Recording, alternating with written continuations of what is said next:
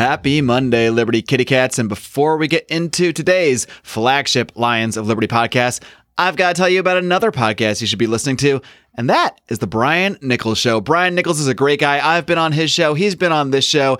And who is this show for, you may ask? Well, this is for folks who are tired of partisan politics, people who are having trouble finding objective news without the media narrative, for those of you looking to take the next step and truly learn how to sell liberty from an expert sales professional. Brian has had so many amazing guests over the years. He's had Justin Amash, who of course has been on this program, Thomas Massey, who I have not had on. I'll have to remedy that soon. He's also had great Liberty names like Matt Kibbe, Jason Stapleton, Larry Sharp, and of course, yours truly, Mark Claire, has been on that program as well. And there is no better time to be hopping on board The Brian Nichols Show than right now, because he has just expanded to 2 shows per week. So take his 5-episode challenge. You'll listen to 5 episodes. If you're not hooked, you get your money back. So check it on out wherever you find podcasts or over at briannicholsshow.com.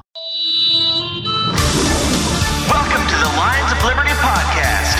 Here's your host, your guide, your shining beacon of liberty, Mark Claire.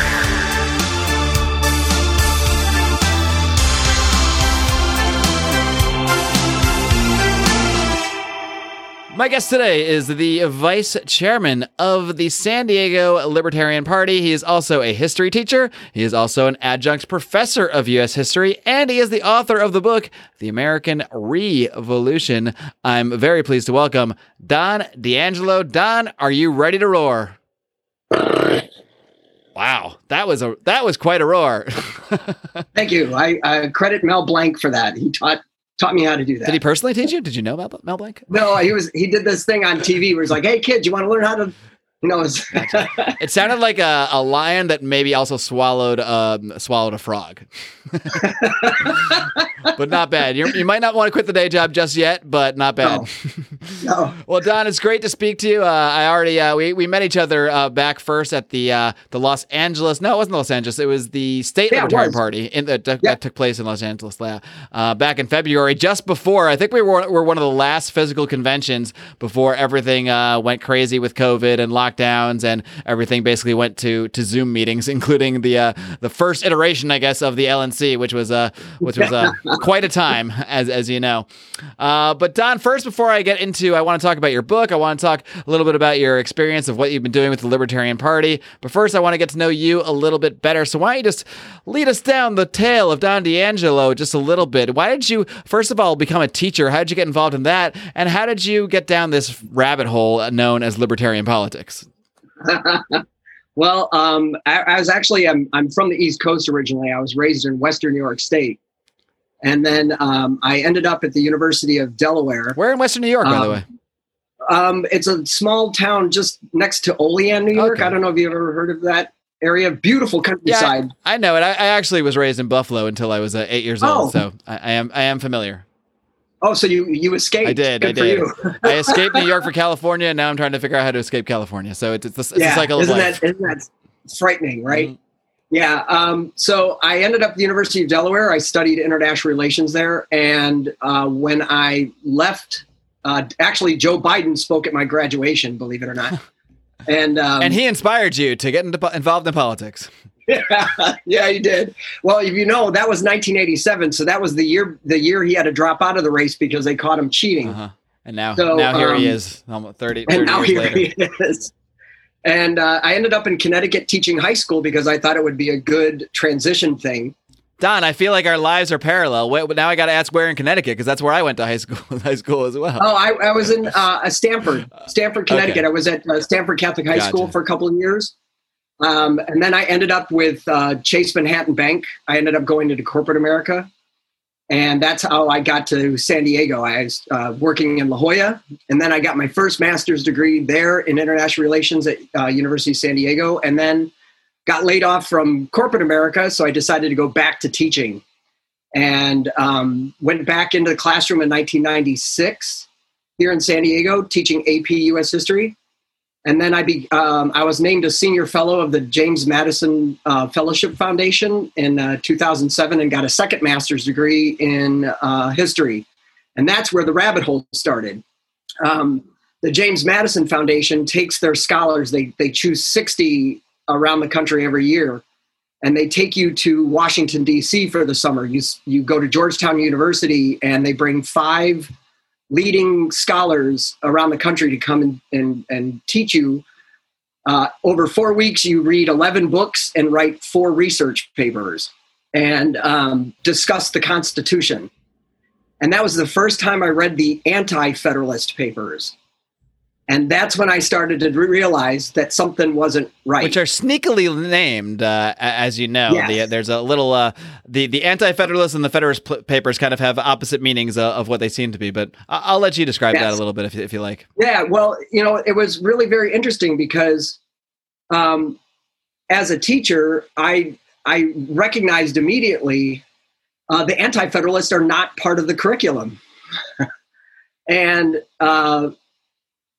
it's really eye-opening when you start to realize what's not taught to children. And I read most of them.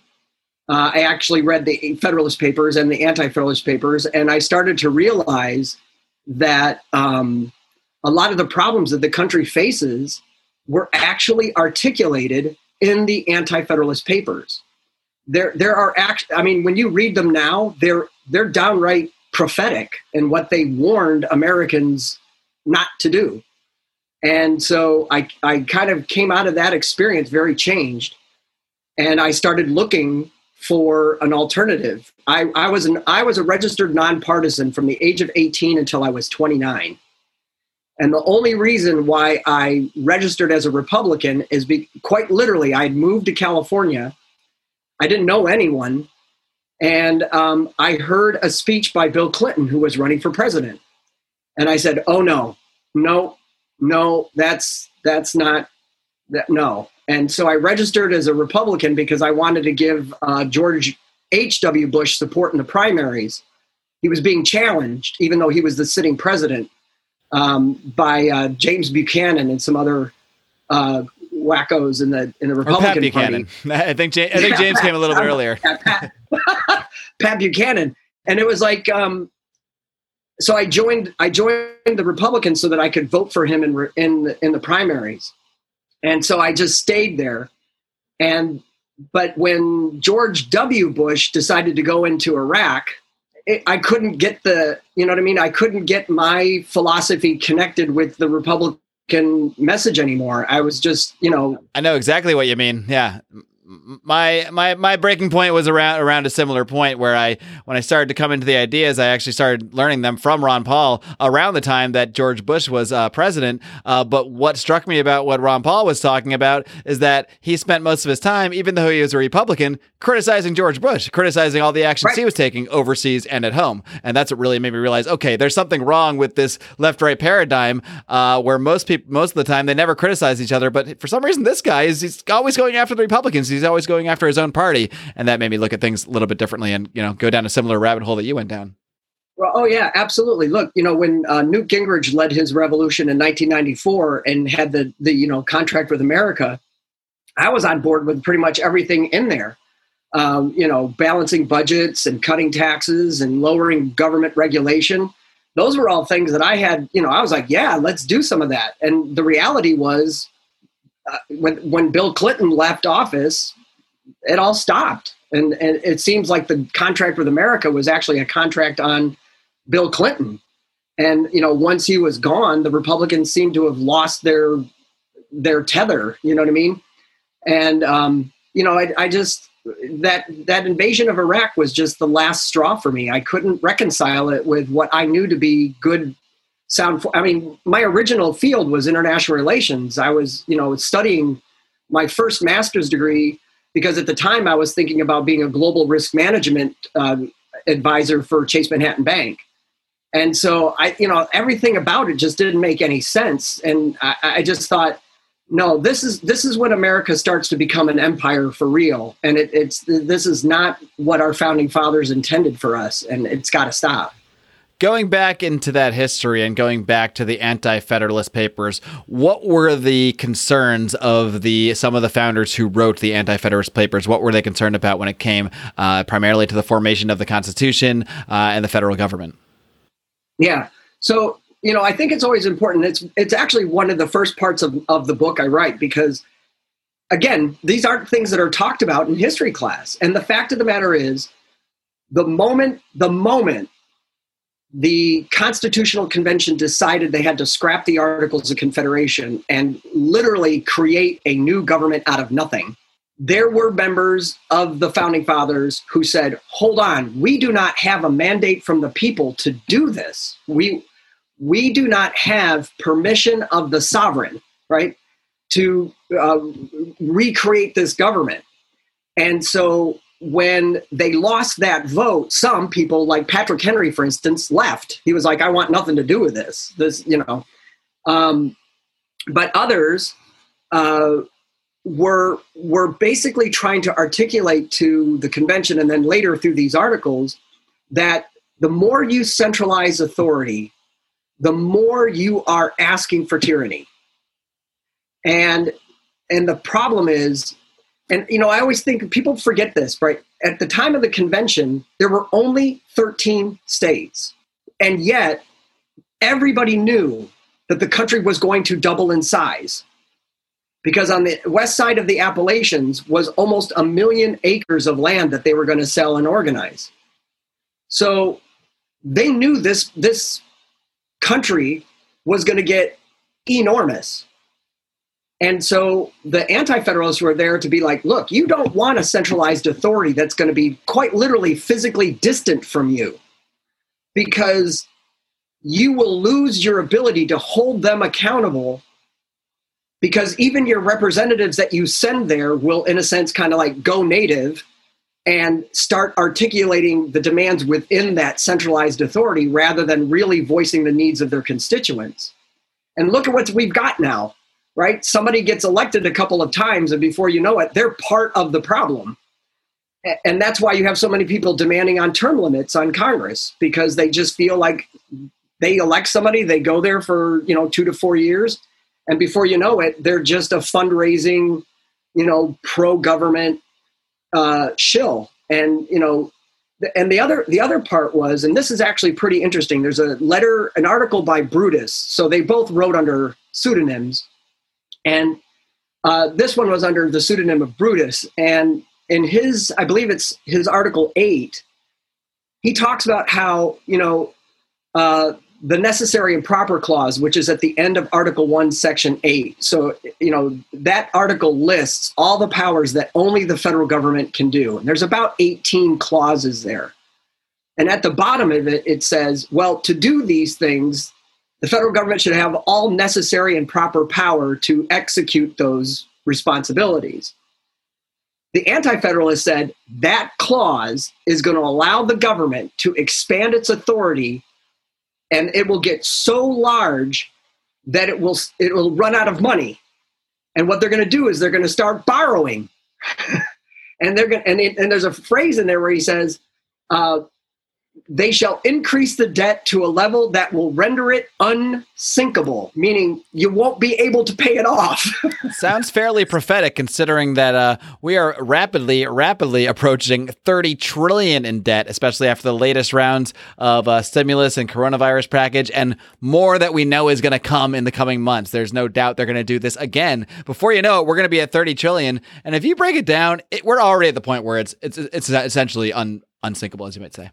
Well, and you've got a Democratic Party that's promising a Green New Deal. That's probably another $10 trillion. And some in the Democratic Party are talking about slave reparations, which is billed at $14 trillion. At some point, you become Greece because your monthly interest payments are actually greater than your revenue. And then what do? Right now, there are countries big enough to bail out Greece. Who's big enough to bail us out? Right. China? Just keep printing that money, I guess, right? That should work out. That's exactly it's worked out so far, sort of. That's right. And so we now have this modern monetary theory going on, and both parties are buying into it, as far as I can see. Trump's arguing, if you listen to what he says, what he's saying is interest rates are so low that our economic growth will be greater than greater than the interest we'll have to pay on this debt. Well, that's horrible thinking, right? And then you have the Democrats who are like, well, you could just continue to print money because the value of the economy will be great enough that you can justify printing more cash. What happened? I mean, even the father of the debt, right? Alexander Hamilton is rolling in his grave over what we're doing with debt. I've actually had liberal friends of mine tell me, well, Alexander Hamilton, he's one of the greatest, founding fathers and framers of the Constitution. And he gave us this idea of bonds. He said it would be a blessing to the nation. And I'm like, yeah, because then he knew he had 1 million acres that he was going to sell. He knew he had 1 million acres of pristine, beautiful farmland that he was going to sell in the open market and literally surrender that debt. So he didn't think he was just going to print money and go on some wild tirade. Sure.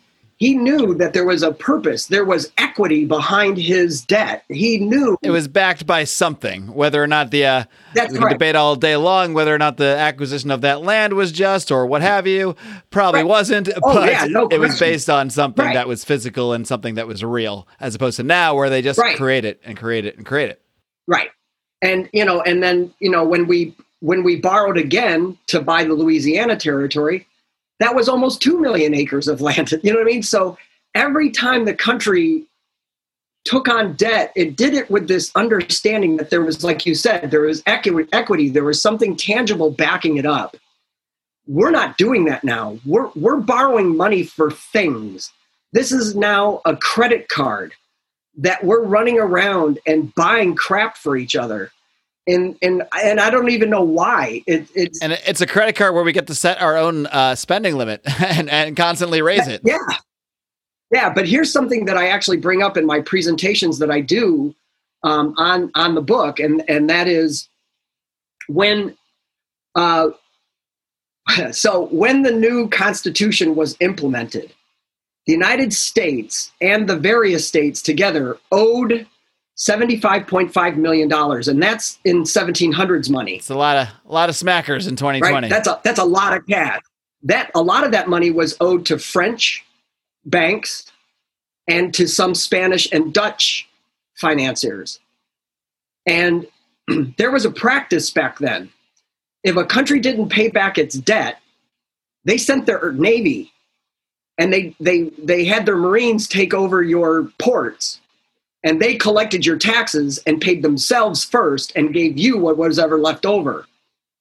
So in Article 6 of the U.S. Constitution, and this is what's very important for people that they're, again, not taught, Article 6 obligates the federal government to honor its debts at all times. Whoops. Yeah. Now, this is why, by the way, American bonds are so sought after. It's a safe investment, because you will at least get your monthly interest payment. You'll get the numbers. They will come to you. It's just a matter of what those numbers will actually mean by the time you get them. That's exactly right. And so a lot of people have bought our debt because we're obligated to pay it. But what happens when that obligation is costing us 25, 30% of our budget? People out there complaining right now that there's not enough social services coming out of the government. What do you think is going to happen to those social services when 30% of your money is simply going to keep the creditors at bay? You're really in trouble. And I mean, what is Social Security going to look like to people when 30 years from now, when the currency has been devalued so much, but they're still getting that same exact number payment, just like the bonds that they were scheduled to get anyway. And it's going to buy them 2 loaves of bread if they're lucky. Exactly right. And so what happens is we are actually mortgaging our future in the hopes of creating just a slightly more comfortable present. And that is the absolute opposite attitude of the founding fathers and the framers of the Constitution. They were meticulously concerned that what they did had future implications for people that they had no idea because they weren't even born yet. They envisioned a nation of, they called it an empire of republics, plural.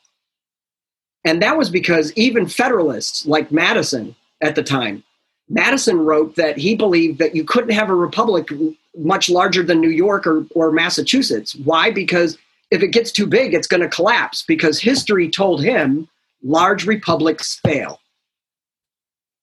And so you have to keep them small and keep them empowered. And that's why you have this balance in the Constitution, of the original Constitution. I want to go back to talking about the formation of that original Constitution. This is something that it's been revered for so long, especially by Republicans, constitutional conservatives. But as you discussed in many ways, I don't know if you would use this term, but others have used the term. Would you call the creation of that Constitution a coup? No.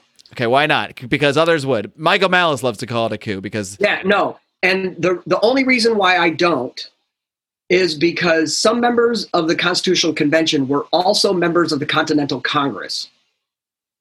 And when there was a decision to scrap the articles and move on to a different document, those members went back to the Continental Congress, discussed it, and literally got their blessing to go forward. The other aspect of it that really becomes important is this issue of ratification. So not only they write the document, but then they literally sent it back to the people of the states, not the state governments. It went back to the people of the states for ratification. And if those two steps hadn't been made, I would 100% be on board with that was a coup and we need to, right the wrong. My biggest concern right now is that we're not following the Constitution. We're not even close to following what the Constitution was set up to do. And while I would, at this point, be more than happy to go back to the Articles of Confederation because I think that it would operate a lot better given the diversity and expansiveness of the country. My feeling is I'd be more than happy to compromise and just let's all sit down and realize what the Constitution says and let's just go with that and try that for a while. Hey, kitty cats, I got to take a quick time out now to tell you about one of our listeners, one of our patrons over at patreon.com/Lions of Liberty. His name is Brad Tracy, and he goes by the pseudonym The Liberty Theorist. You can find his writings over at his blog at medium.com/@libertytheorist, where he discusses all the shady things the government has been up to and why libertarianism and individual rights are the only viable path towards keeping that much power out of the hands of government. He considers himself a Rothbardian, and he's a big fan of criminal justice and prison reform, just like you hear about each and every week on Felony Friday. So next time you're out there browsing the interwebs, when you've got through all your podcasts, I want to encourage you to give a little browse over to The Liberty Theorist. Again, that's medium.com/@libertytheorist. You can also find him on Facebook at facebook.com/The Liberty Theorist. Check it out, kids. So your dive into history is really what kind of got you interested in the structure of the government, in the ideas behind the politics, and what led you down this entire, getting involved in politics yourself. I'm curious how what made you take that leap from just sort of having this be something that you learned about yourself and having it be something that you teach. I don't know how much, I'm sure it's a fine line you have to walk when it comes to teaching history and sort of introducing your own views. How do you kind of walk that line? I'm sure you're not just coming out giving, libertarians, creeds all day long in your classroom, but at the same time, I'm sure your viewpoint somehow has to sneak its way in there a little bit. Well, and this is all based on people's educational philosophy, first of all. When you teach American government, this is just my personal feeling. At some point, you're going to reveal your point of view. And what you have to do constantly is remind students that all points of view are valid as long as there's logic behind them. That's the key, as long as there's logic behind them, because right. There often is not. There's some that aren't. But, so here's how this works. And this is what I've been encouraging other teachers, particularly in the social sciences. Virtually all of the textbooks in the social science field are written by Marxists. That's just a fact, because they're coming out of the universities of this country, and virtually all of them are Marxists.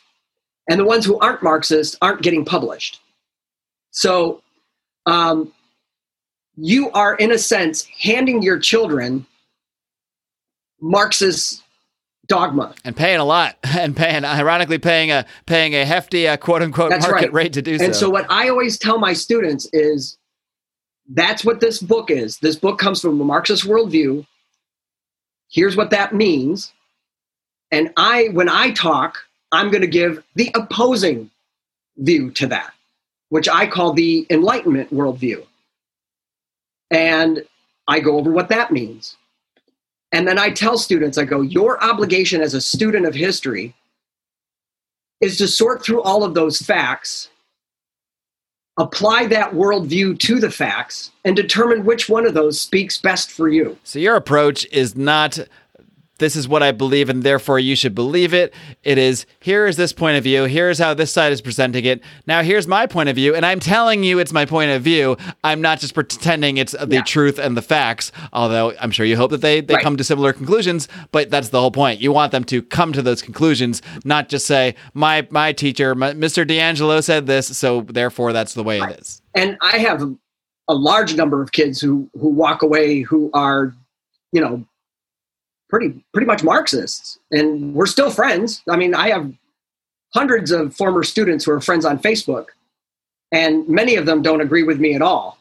But I'd like to think that because of the way I handle the classroom, that they have grown to understand that people can have varying opinions and still be cordial and loving of each other and appreciate each other and not, come to blows over it. And now, I have a real blessing, right? I teach at a Catholic institution, so I don't have to follow the California curriculum. Well, that's a big one. That probably helps you out a lot.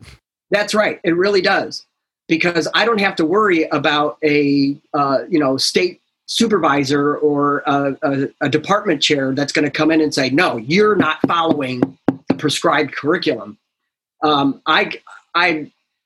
And the thing was, when I was teaching AP US History, this is actually pretty funny. I taught AP US History for 20 years.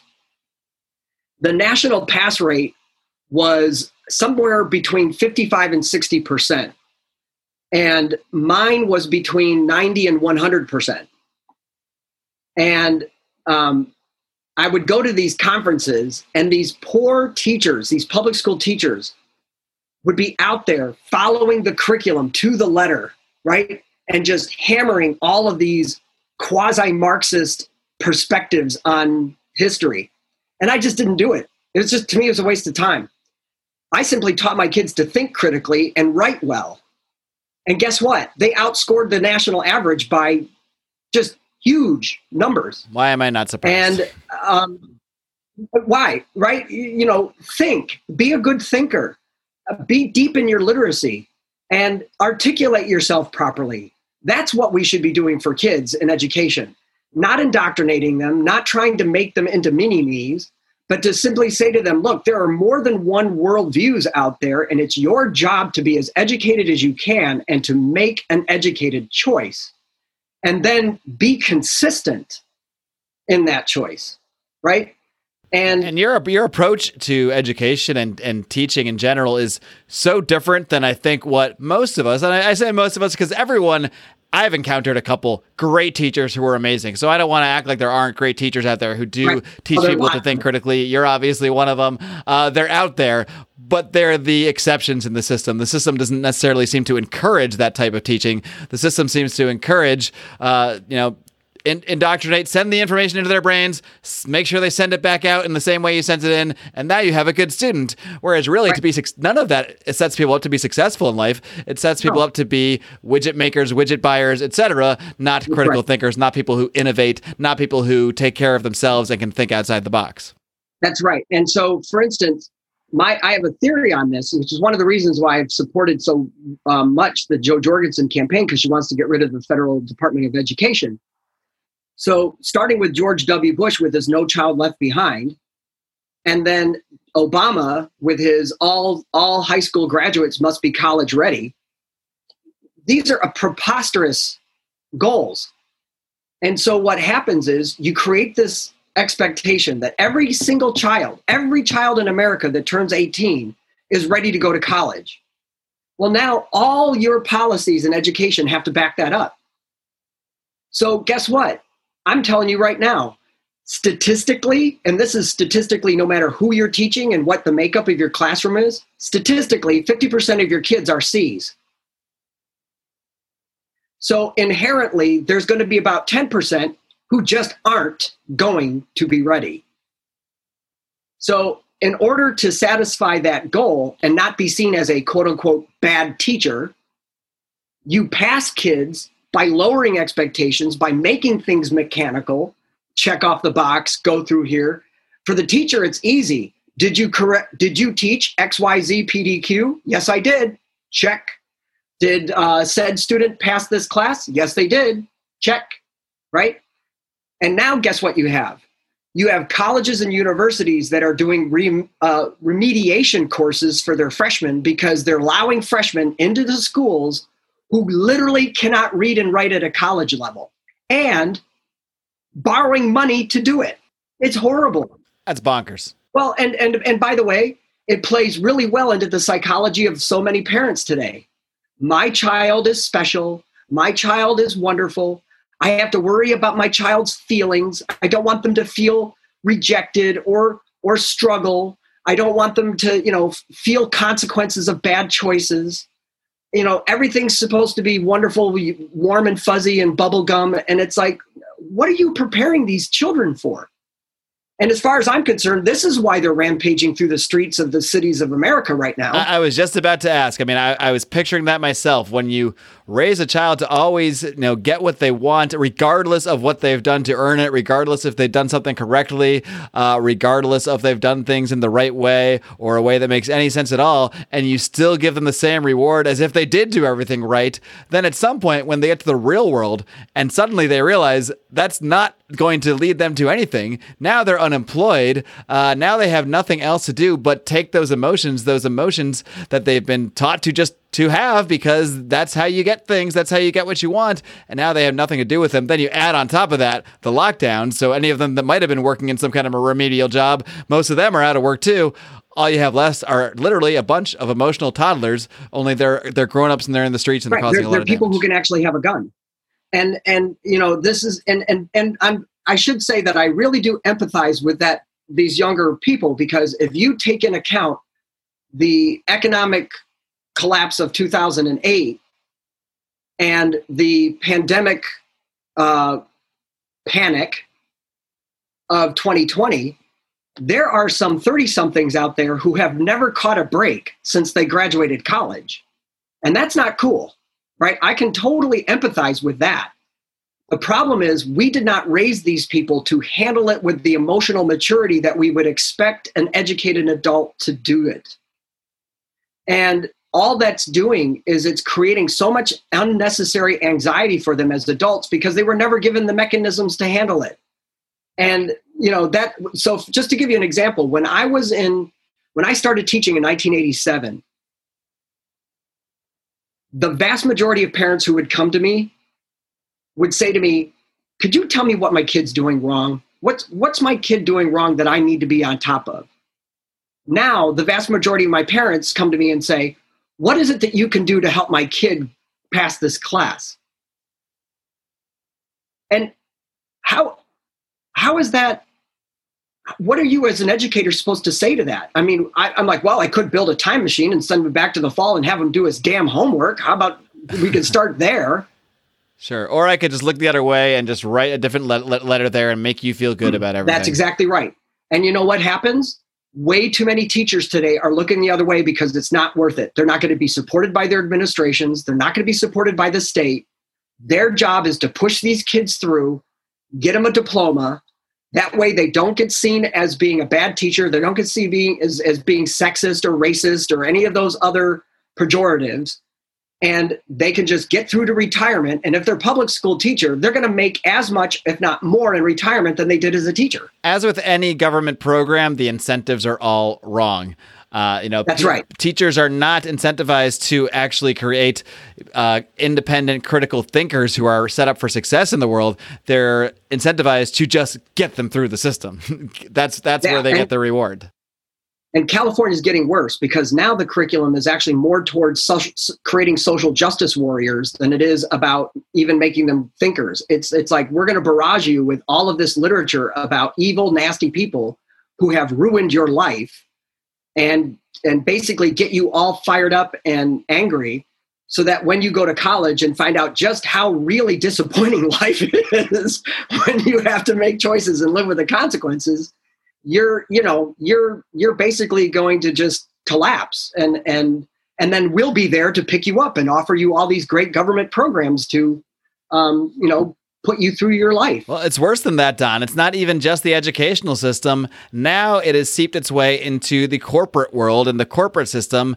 And I know for a fact that certain companies out there are requiring their employees to attend social justice seminars and that sort of thing as a part of their the requirements of their their work duties now. So this is something that has gone up from the education system and into the quote unquote real world, and it's scary. It's really scary to see it be pushed so pervasively. When it's no longer it used to be you don't talk about politics in the workplace, but now it's presumed that we're not talking about politics because this is the obviously right point of view. So it's not even a political conversation now. It's just what you must believe. It's what you must agree to. You must sort of bend the knee, metaphorically, or perhaps literally in some cases, or you're out of the system. You're out of the education system, and now you're probably going to be out of corporate America if you speak out against anything that's going through with this stuff. And you know what? It's all policy based on fear. This is, if you study the McCarthy era, and I mean really study it, right? McCarthy never got this bad. It never got this bad under McCarthyism. It was never this pervasive. Now it is all encompassing. You cannot escape it. I have been in situations now where I have basically been told that as a white man, I am not adequate for teaching Black, Hispanic, or females. You mean teaching people of those races and genders at all? People, so you can only teach white dudes because that's right. And I got chewed out on Facebook when I said, "Do you realize that that's the mentality of segregation? That is segregationist ideology. It's basically saying we have to separate the schools again." And I'm trying to figure out, when did that ever become okay? And, from people in my generation, where you fought like crazy to get rid of these types of distinctions, to really get to a point where you could, regardless of what person's background is, you could look past that and try to find the quality and the connection that you can make with that person. To now find myself in an environment where no, your racial identity and your gender identity are far more important than that, it's really super difficult. I wrote a piece that was published in the San Diego Union Tribune in the end of July, and it was called "Choosing to be Loving." And it's because I started to realize that I was going to let myself become a very hateful person if I just allowed all of this to just engross me. And instead, I tried to turn my attention to all the things about my life that I really love. And I try to just put my focus there and realize that I can still love someone who doesn't want to love me, right? I can still love someone who's literally out there trying to destroy my career because they think that as a white man, I'm inherently a bad person after 28 years of teaching and multiple awards, including the Urban League, which is a Black, civil rights organization. But none of that matters now. And, that's hard for somebody that's committed so long to teaching kids. And, and by the way, as a Catholic school teacher, I make anywhere from 5 to 20% below a public school teacher. And I wanted to teach in this environment, because I'm a Christian, but also because I knew I would have that flexibility that I wouldn't have in a public school to teach what I want. And yet, even still, I've people who just are, and it's a really horrific thing. It is 1984 playing out for real. So that begs the question, Don, and maybe that's part of why you wrote the book, to try to get these ideas out there to more people. I mean, I'm curious how long do you see yourself lasting in this profession and this being able to do what you do? I mean, it sounds like you're in a fairly good situation compared to, someone who's just stuck in the public school systems, at least. But even you are starting to feel like that pressure that you're not welcome. You're not someone who should be teaching our children. just because of the color of your skin, somewhat pretty ironically. Well, I'll tell you one thing. I was at when I was trying to get a job in the community colleges, a very nice, she was a dean of a community college. And I was just trying to break in, and I didn't know whether I had what it took to get one of those jobs and everything. And a friend of a friend arranged for her to just meet with me and look at my resume and talk to me, because look, you know what, if I'm not getting where I want to go, I want to know what I'm doing wrong. Right. I want somebody to, put me down, tell me what it is. Right. At that point, I had sent out more than 150 resumes and got not a single response from my work. And mind you, I have 2 master's degrees. I only need 1. And she was great. And she said, well, and I said, well, I go, listen, I gave you my resume. You've got everything up there. If there's something I'm not doing, just tell me, because you're not going to hurt my feelings. Just, go and tell me what it is. And she literally said to me, your resume is great. You have exactly the skills we need for community college students. And she goes, but to be quite frank with you, you don't have the, quote, demographic preferences that we need for hiring. She said, you'll get an adjunct job because you have what we need, but you will never get a full-time job, at least in California. That's a hard thing to do. It's amazing how blatant the racism can be when it's going towards the. Well, and I asked for it. I asked for her to be honest and to be perfectly clear. I thanked her, because at least at that point I could take the pressure off myself. I was literally beating myself up, thinking, "What am I doing wrong? Why am I so undesirable?" It's quite literally not you. That's right. And so I just gave up that dream. I gave up that dream of being a full-time college professor, even though for my temporary jobs that I've had, students have scored me 5 out of 5 for, my level of presentation, for my, caring for their welfare and all the other things that you would think would be the most important when picking a professor. And that's okay, right? When you get to the point where you realize, it happened in college, by the way. I put myself through school. I was in a pretty bad childhood and dropped out of college for a while and needed to go back. And I ran out of money, and the University of Delaware was going to kick me out of school. And I went to the financial aid office, and the guy, and I was almost in tears because I didn't know what I was going to do. And he got up and shut the door, and he said, listen, he goes, I can't get you anything because you don't offer us anything. He goes, you're not a woman. You're not of any race. You're not of any quote unquote underrepresented group. He goes, the best I can do is sign you up for additional loans. And so that's what I did. Even though economically I met all the standards for the financial aid, being male and white meant that I couldn't get them. And I accepted it because back then I 100% believed in it. I still believe that there's a purpose behind affirmative action. I understand the historical realities to that, but it's not easy. And now I'm at the end of my working career. I turned 57 tomorrow, and happy early birthday. I should thank you. I'm supposed to be belated birthday by the time the show airs. Either one. That's right. But the thing is, I should be at a point in my career where, I should be fairly comfortable and secure. This summer, I had to come to the realization that just one word or one wrong thing could get me fired. Might be this podcast interview. That's right. And so I'm actually on a partial sabbatical this year. I'm taking a part-time. I'm helping out with a campaign. I was talking to you before we recorded that I'm hosting an event that Spike Cohen's going to come and speak at on the 29th of August in San Diego.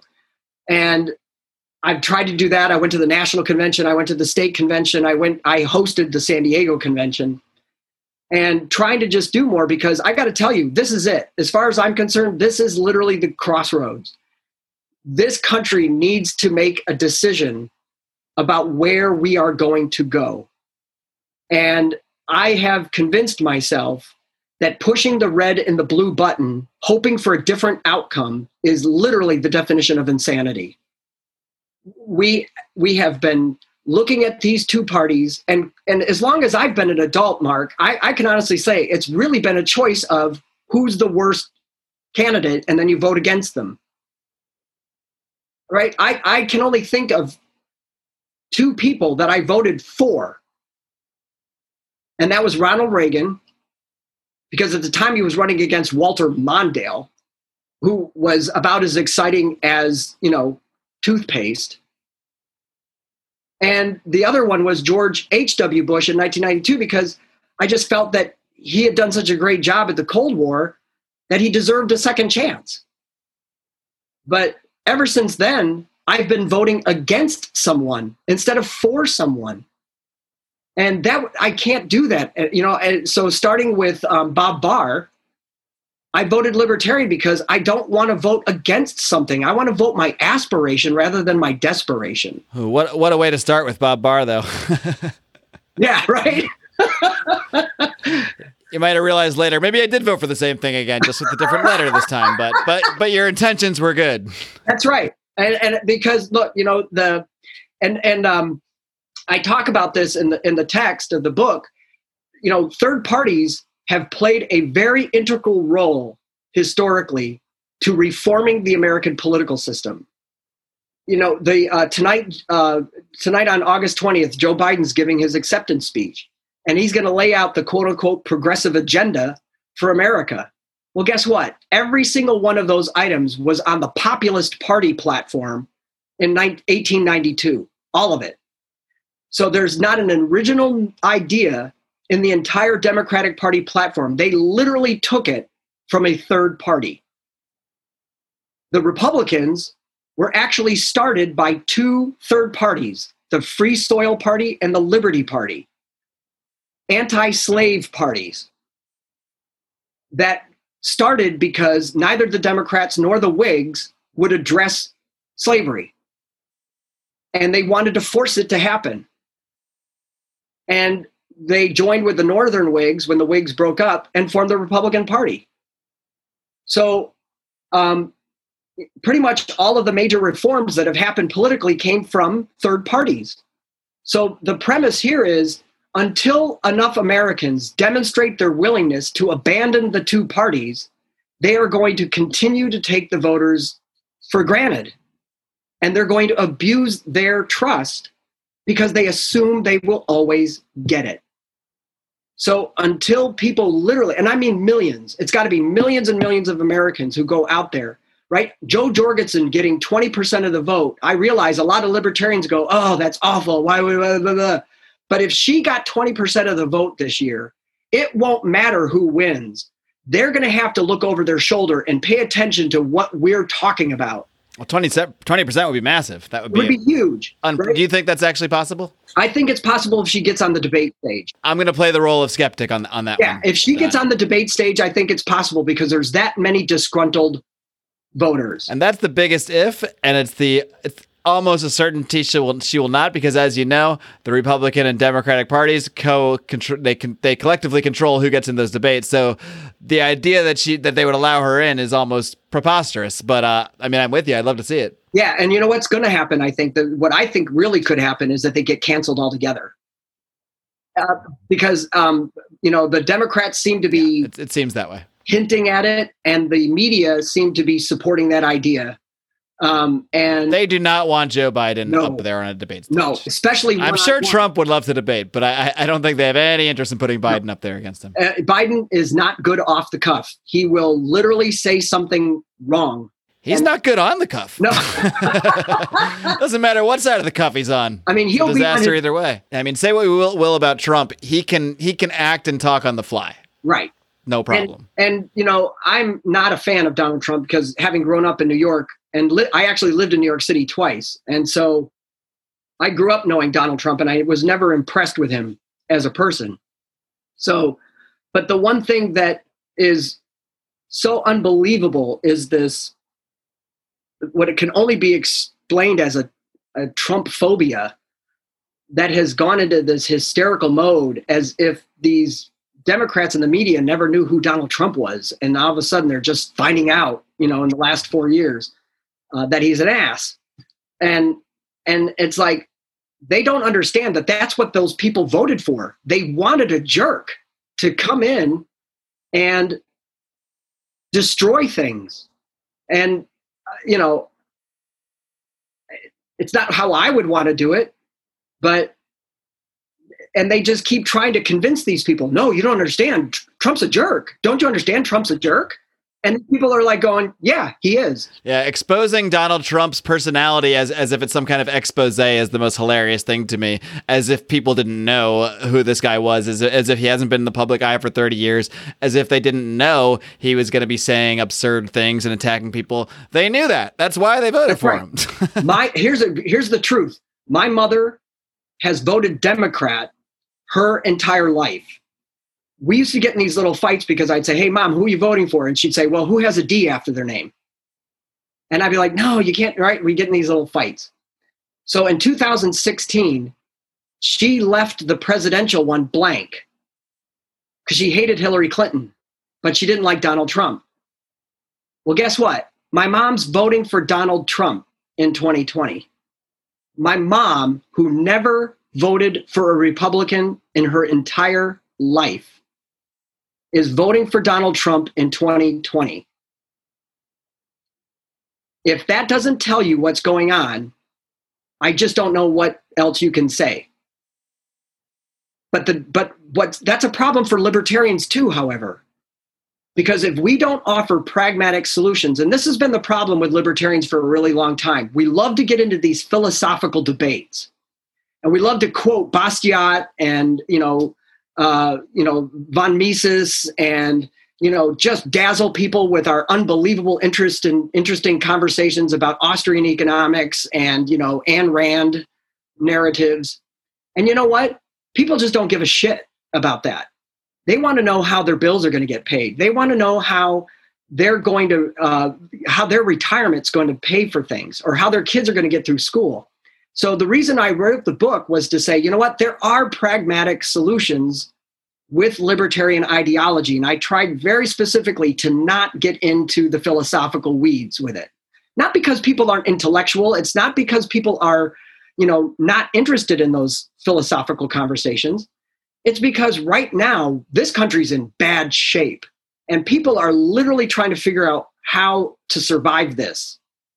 Right? I have a friend that I work with whose husband's a policeman, and this family with two little children are literally living in fear because their home address was published by BLM. That's scary. That's scary stuff. And they how this is frightening. And if we don't offer America a really practical option, then I'm really afraid that we're close to, civil war in the United States. And that's why a lot of people, myself perhaps included, are considering hightailing it out of here. But we'll see. I have three options. I have three scenarios I'm working on. And that's one of them, huh? The first one is to try to get people to understand that there is an option. We don't have to give up. This country's a beautiful place. And if the federal government just gave up a lot of its power and allowed local communities to govern themselves, well, then people would feel more satisfaction and they wouldn't have to go out into the streets, right? They would feel more ownership, right? They would have more status and agency in their own government, in their own country. We offer that, right? I personally don't care if San Francisco County wants to run like a socialist commune. I really don't care, as long as they pay for it and the people vote for it.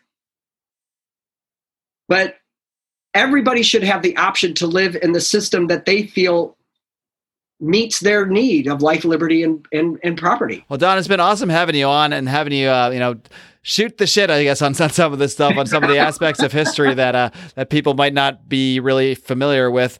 And, it's really interesting to hear the firsthand account, of an actual teacher that's seeing this stuff happen in real time. I do want to make sure you plug the book a little more before you go. Yeah. So let people know what exactly they're going to take from this book, The American Revolution. And of course, feel free to plug away for anybody that might be listening in the San Diego or San Diego adjacent area, how they can reach out to you and get more involved in the Libertarian Party down there. No, thank you very much. So the book is called The American Revolution. It's R-E capitalized volution, because instead of having an actual revolution, we just need to go back to the principles that were in the original one, and it will heal a lot of problems.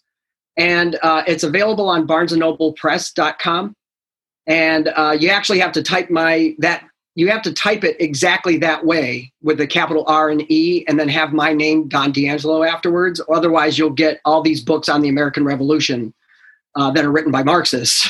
And so, and then I wrote, so the book is really going through, there's an introduction that goes through some of the history. And then I pull out a couple of examples. So Social Security, how to fix that, how to fix America's immigration policy, environmental policy, and things like that. And I'll admit, I self-published because I've been working on it for over 5 years. And the hostilities in 2019 just really made me say, okay, I got to put this out there, because I've got to try. And so it's a small book because I wanted it to be a quick read. And it doesn't answer all the questions, but it's just to say, hey, listen, there's a different voice, there's a different option, and here's some ideas that you could do pretty easily to change things in a very big way. And so, I want that to go out there and just offer people an option. And then if people wanted to get a hold of me, they can contact me at vicechair@sdlp.org, especially if you're in the San Diego area. We really want people to get involved here.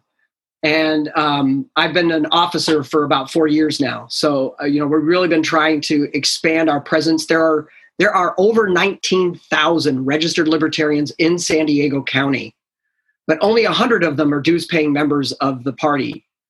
And that really limits what we can do to get more awareness and more publicity and get more attention paid to us. And so we have an event coming up on the 29th of August. Spike Cohen will be here to give a speech. Hopefully we'll have some other speakers there as well. And so, get in touch and let's find out what we can do. I want to try. And I'm actually a very hopeful person. I believe actually that young people are really looking for an answer, and they don't want to be frustrated, and they don't want to be hateful and mean. But they're being pressed on all sides. And right now, the only people offering them an active voice are the wrong people, right? The Marxists are out there, prepared, ready, financed, able to do things. We need to get financed and offer an alternative to that. All right, Don D'Angelo again. The book is The American Revolution. And if you're anywhere near San Diego, even if you're around here in LA, be sure to connect with Don and check out, even if you're not, in San Diego, want to be a member of that party, you can still roll down and, attend some of their events, meet people. It's always good to connect with other libertarians in real life. As fun as it is to podcast and talk over Zoom, meeting people in real life and really connecting with them on the ground, as I've been able to do thanks to this podcast by attending the LNC, by attending PorcFest, by attending events where you actually get to realize that these people are real human beings. They're not just bots on the internet. So, Don, it was a pleasure meeting you in real life and a pleasure interviewing you here today. So I wish you the best of the luck with the book and the best of luck with everything you got going on down there in San Diego. Thanks so much, Mark. It's great to see you again. Thanks, Don. Keep up the great work. Keep on roaring. Peace.